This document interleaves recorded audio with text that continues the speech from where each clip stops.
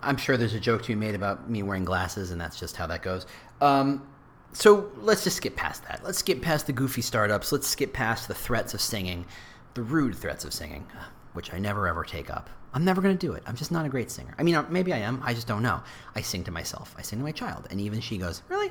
So let's stick to whistling. Anyway, employer brand, as we've discussed on so many different levels in so many different ways, is a weird job. It involves so many different skill sets and so many core competencies and influencing so many different teams. And there's such a weird, you have to touch all these places and spaces and people that it's very easy to get lost in the weeds. It's very easy to completely forget the forest and just stare at each individual tree and just wondering why you're not making the impact you want to make. So I want to offer up a way of thinking or a way of seeing, really more than anything else, how you're approaching the job that will allow you to better prioritize what you're doing, to better focus on making an impact at each individual level and ensuring that all the pieces kind of add up to more than the sum of their parts. It is a kind of alchemy where 2 + 2 = 47, and that's the kind of alchemy you should be trying to achieve every single day.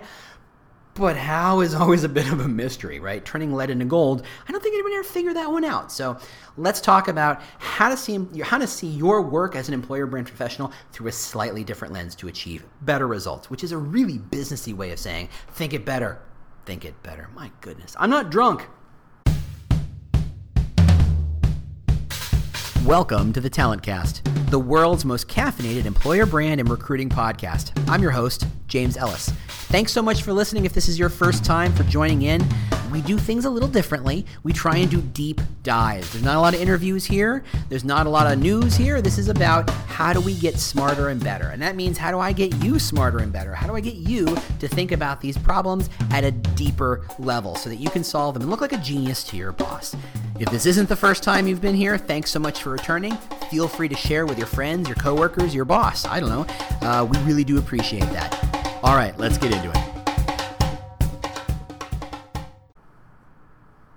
Hey, how you doing? James Ellis here. Let's see. Yes, HireConf in New York. Yes, RecruitCon in Nashville. Yes, employer brand headlines. Go click on the link, get headlines, stay sharp, stay up to date, stay current on what's going on. Also, like I said last time, the third birthday, the 3-year anniversary, whatever you want to call it, is coming up in about a month and a half.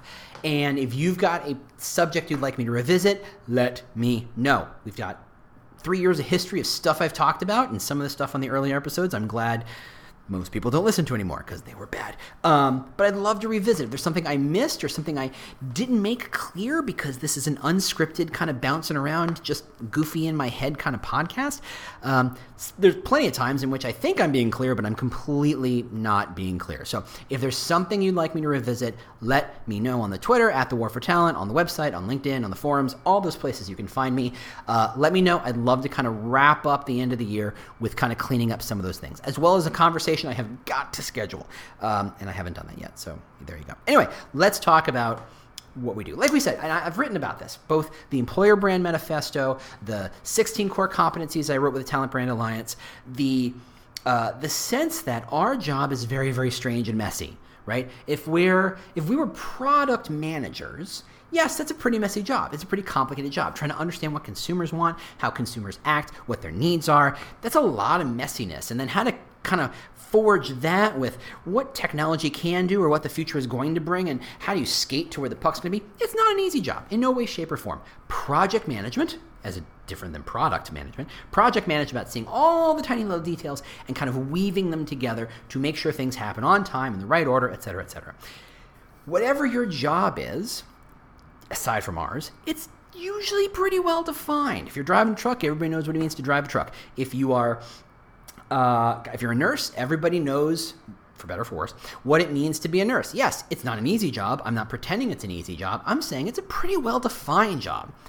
Our jobs are poorly defined. A lot of us, as I meet you and talk to you and engage with y'all, I'm realizing that no one told you how messy these jobs were going to be. And you are in the process of learning that, oh gosh, I need to be good at video. Oh gosh, I need to be good at ads. And oh gosh, I need to learn how ATSs work. Oh gosh, I need to understand how referral codes work. And oh gosh, I need to, and that list goes on a very, very long time. There's a reason why the Talent Brand Alliance and I came up with 16 core competencies. There were plenty of things that we didn't consider core that you could be good at and would bring value to. We just didn't get to that. It's a lot of stuff. It's a lot of stuff. And we generally end up being a bit of generalists. That's a weird sentence. Because we can't just become an expert at one thing or two things. We have to be understanding how all these different pieces work.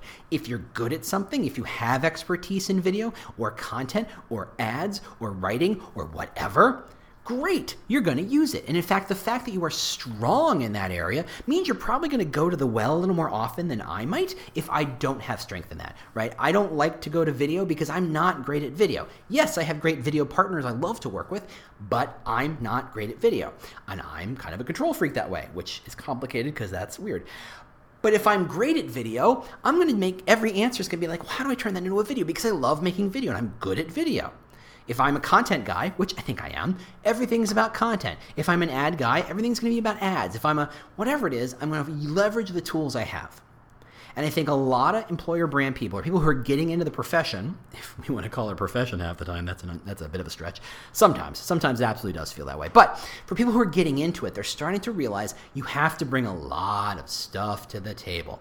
And that means the offshoot of that, the knock-on effect of that is you have to juggle a lot of balls. There's a lot of spinning plates to this. You can't just say, I'm going to increase the Glassdoor score. I mean, that's good. You should. That's probably helpful on some level, on some jobs and some parts of the company. And increasing your Glassdoor score is not usually a bad thing, but is it the only thing? No. And even if it was, there's no switch you hit to make it go up. The process of encouraging people to write better reviews, stronger reviews, more aligned reviews is a complicated, messy point. It involves talking points. It involves content strategy. It involves communication. It involves maybe even internal ads. It involves all these things. Heck, make a video about why people should do it. It involves a lot of pieces. So consequently, we get lost. I get lost sometimes. And I'm going to assume that there's a lot of you like me, where there's so many things going on, it's hard to remember where to focus. It's hard to remember and understand of all the things we could be doing, what should we be doing? Where does it provide the most value? And I'm going to provide a bit of a mantra, for lack of a better word, or for lack of a better phrase. A mantra on how to approach what you do. To do a couple of things. One, you want to make sure you're focusing on the right projects. You're doing good work. You're doing strong work. You're doing it what you're supposed to be doing. Two, you want to make sure that each individual disparate project is driving towards the same goal. And three, you want to give people a platform so that when they do good work and they do work and it aligns and it adds into yours, it's lined up and aligned to make sure that everybody's, again, sailing to that same North Star. So here's the mantra, and I want to make sure I get this right because I've written this down, and it's kind of in my head in a fuzzy way, but I want to make sure I got it crystal clear. And it's this. Does this thing, project, campaign, idea, ad, whatever it is, does this thing increase the perceived value of the brand? Okay, not earth-shattering by any stretch, but really semi-profound. And every time I think about it, I go, yeah, that's how it's going to help me kind of stay in line and stay engaged. Is this thing I'm doing, or is the way I'm doing this thing increasing the value of the brand?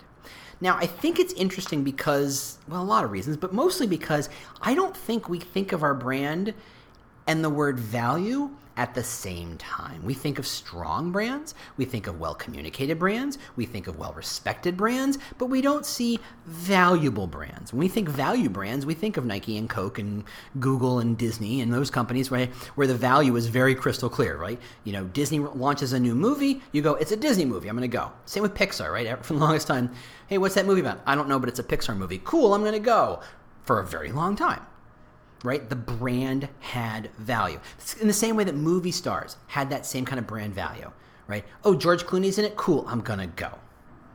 Nicole Kidman's in it? Cool, I'm going to go. Do I need to know what the movie's about? Nope. That person has value in their brand, I'm going to go. But we should start thinking about that Because truly that's what we do. We're managing the brand value. So think about, would changing the Glassdoor score increase the brand value? Cool. How much? How would you quantify that? How would you, even if you're just assigning kind of an arbitrary number to it, to say, okay, let's call that the median. Let's call it, in a scale of 1 to 10, we'll call that a 5. Increasing your Glassdoor score by half a point would be a 5 in the value score. Okay, what else would be more valuable? That when people see the brand, they think of us as a place for blank. Okay, that's an 8 or a 9. Right? Because it's creating. So you need to apply this mantra when you're looking at every single project. Does it, and how does it, increase the perceived value of the brand? Now, we sort of touched on this in some other podcasts, on this idea that the marketing itself actually increases the value of something by, for example, if you have you've got a product and it's kind of there and you're kind of like, okay, it's fine. But if you add marketing and people like it more, you think of the wine conversation, right? A $5 bottle of wine has a pleasure value of 3, but a $50 bottle of wine has a pleasure value of 7 or 9. Maybe it's the same piece of wine. What happens is having a better bottle, having a better label, having a better story, attaching a price tag to it actually increases its perceived value. How are you increasing the perceived value of the employer brand? How are you making it more interesting, more attractive, more useful, more in line with, more clear to that person? That's the perceived value. If your company is just known as a place that just makes things, let's call it widgets, let's go back to our economics class in high school or college, and you're a commodity maker, great. I mean, not great, that's actually pretty sad. But it's true. A lot of people are living in that world. We've talked about the unsexy employer brand before. Maybe you were just living one of those unsexy employer brand lives. You're making a widget. You're making corks for wine bottles. You're making packages for Oreos. You're making bricks. You're making things. You're making widgets. You're making semi-commodified or mostly commodified products. Okay, great. How do you add marketing? Not to add spin, not to add razzle-dazzle, but to increase the perceived value of that thing. So if you're selling bricks, how do you make those bricks look more interesting or feel more valuable or make people happier when they buy it? What marketing can you apply and branding can you apply to make that brick more valuable? It's a lot of different ways. You steal from the wine example. You can say, okay, these are modeled on heritage bricks from French homes in the 1700s. I don't know anything about bricks. You can tell that pretty quickly. And you can say, look, the value isn't just the fact that it's holding a house up, and it turns out the bricks don't hold the house up. The mortar holds the house up, and the bricks are there to hold the mortar, but that's a separate conversation. But the owner of that house will get that feeling in their heart that says, man, I'm using the same bricks that they modeled after homes from France in the 1700s because somehow it makes me feel good. Congratulations, you've increased brand value. Someone's willing to pay a premium for that kind of brick because they think it was modeled after this magical French home from a long, long time ago. Is it any better? No, not from a functional standpoint, but if people makes them feel differently, makes them feel better, there's value you've created. And that's interesting. Because that value happens to be very often emotional. And we talked a bit about emotion, and I don't think we've done a great job because maybe that's why that whole concept of employer branding is a thing. We generally when we talk about emotion, we talk very lightly about it. When I look at employer brand videos or employer brand guidelines, I think the most emotion I ever see is the word pride. And that's always such a weird, tenuous emotion because I can't tell you to be proud of something. I think that's weird. You got to feel it inside yourself. It's such an internal process. It's like saying, be happy. That doesn't work. Emotions are very internal. So if you want to increase the perceived value, one of the major channels in which you can do that is to create emotional connections. How does your brand video make somebody smile? How does your employer brand video make someone sad on purpose in an intentional way? How does it make them feel something profound? That is adding value to the brand. So you can use this kind of mantra to say, okay, should I be spending my time increasing my Glassdoor score, arbitrary task, whatever, or should I be using it to make videos? Well, gosh, that's a tough one because videos can mean lots of different things. Are you making lots of little micro videos, 1-minute videos? Are you making a lot of transactional videos like here's why you should apply for this job, or here's an answer to your question, or are you doing kind of a big emotional video, a 3-minute video that you hope people make? If you make a 3-minute video, how can you be sure that you're going to do it well enough that people are going to feel an emotion, right? I'm reading the reviews from those latest Stephen King movie, the It Part 2, whatever. People are like, it's not scary. They made it such that it wasn't scary. The source material is very scary. The original was very scary. And everybody's like, this one's just not that scary. They did it in such a way that their intention was to make it scary. They just didn't execute it because executing art in order to create an emotional connection is hard. It's really hard to do. And so consequently, we skip past it and go, let's go to functional. Let's go to logical. Let's go ahead and detail all the ways our employer brand is great, all the reasons why our company is great. Hey, we have a market cap of blah, blah, blah, and we have this many company employees, and this detail, bullet point, logic. And none of it creates emotion. And if it's a value of logic and bullet points, it's very hard to say that adding that bullet point, adding that logic creates value. Creates perceived value. Even on magical, huge, unicorn-like companies, that data point often undercuts the message we're trying to have. Look at what companies are going to IPO right now and have the problems they're having because the details, the logic of it, they're trying to sound bigger than they are, or they're trying to sound more important than they are, and they're missing it. They sound weird. They sound like, really? This is a business? This is how this is worked? This is the inside baseball? This is the internal machinations of this company? This company that I've used and I thought I liked? Now the details make me go, maybe I'm rethinking my like or dislike of the brand. The emotional is hard to achieve. And if we try to lean on the logical, you never get to emotional. In fact, the logical undercuts the emotional. And if you're trying to increase the value, that whole sense of the way you make marketing create value for something is emotional. So I want you to look at all your projects. And when you think about that video, for example, back to that example that I didn't quite finish up, you have to kind of balance that idea. It's like, okay, an amazing video might score a 9 on our mythical scale, or Glassdoor, what we say, what's 5? The video might be a 9, but it also might be a 2.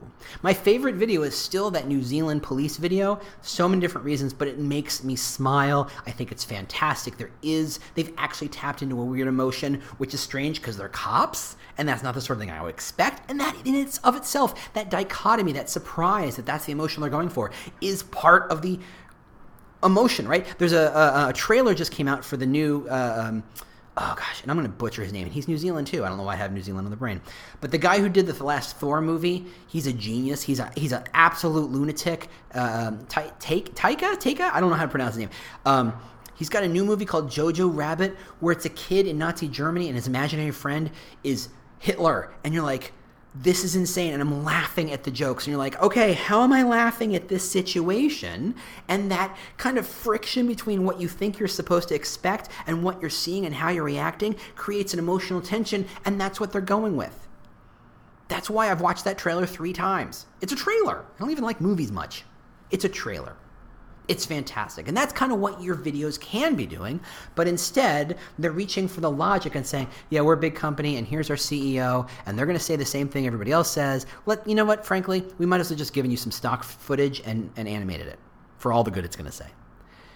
You can make a video that does that. But if you apply the mantra and say, how is this adding value to the brand?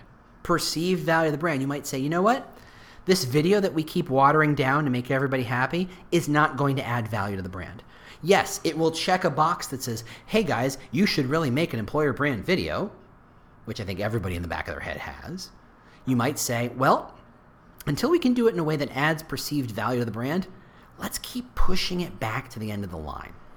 Until you can figure out how to create emotional value to really increase the value of the brand, don't do the thing. And that's how that mantra really sparks a conversation change. It sparks a filter that allows you to see all of what you're doing through a very different lens, to focus on the stuff that matters. It's very likely you were in a situation that I was, in which because no one knew what employer brand was, no one knew what to expect from you. No one knew where you were supposed to spend your time. If you're a nurse, you're supposed to spend your time doing rounds. You're supposed to be spending your time doing paperwork. Everybody knows you're supposed to do those things. And as these new jobs evolve in employer brand, no one quite knows what you're supposed to do. And you've got to develop a good thick skin, or at least a good defense mechanism that says, when someone goes, shouldn't you be building videos, or shouldn't you be making Glassdoor scores go up, or shouldn't you be writing job postings, you've got to have a defense against that. Especially if you've decided to use this mantra to say, the projects I'm going to work with and work on and focus on are the ones that increased the perceived value of the brand. And right now, we're not in a position to make a video that does that. So that's why I'm not. So because you've got some kind of fuzzy room and ways to play with what your job is, you have an opportunity to focus on the stuff that matters the most. And this is how you get to teach your company and your boss and your teams what your job really is, which, let's be fair, is kind of part of your job too. All right, so that's what I had. Thanks so much for listening. As always, comment, talk to me, bug me, come to my Twitter, say things. I don't know. Share the podcast. Let people know that you like it. I appreciate it. I'll talk to you next week. Bye. Well, the music means you've made it to the end of another episode of the Talent Cast. If this was useful to you, do not keep it a secret. Share it with your team. Share it with your boss. Share it with your networks. I don't know. Share it with your mom. If you have questions you'd like me to answer on a future show, or just, general ideas about how to make this thing better, just ping me on Twitter. I'm at The War for Talent, at The War for Talent. Thanks so much for listening, and we'll see you next week. Bye.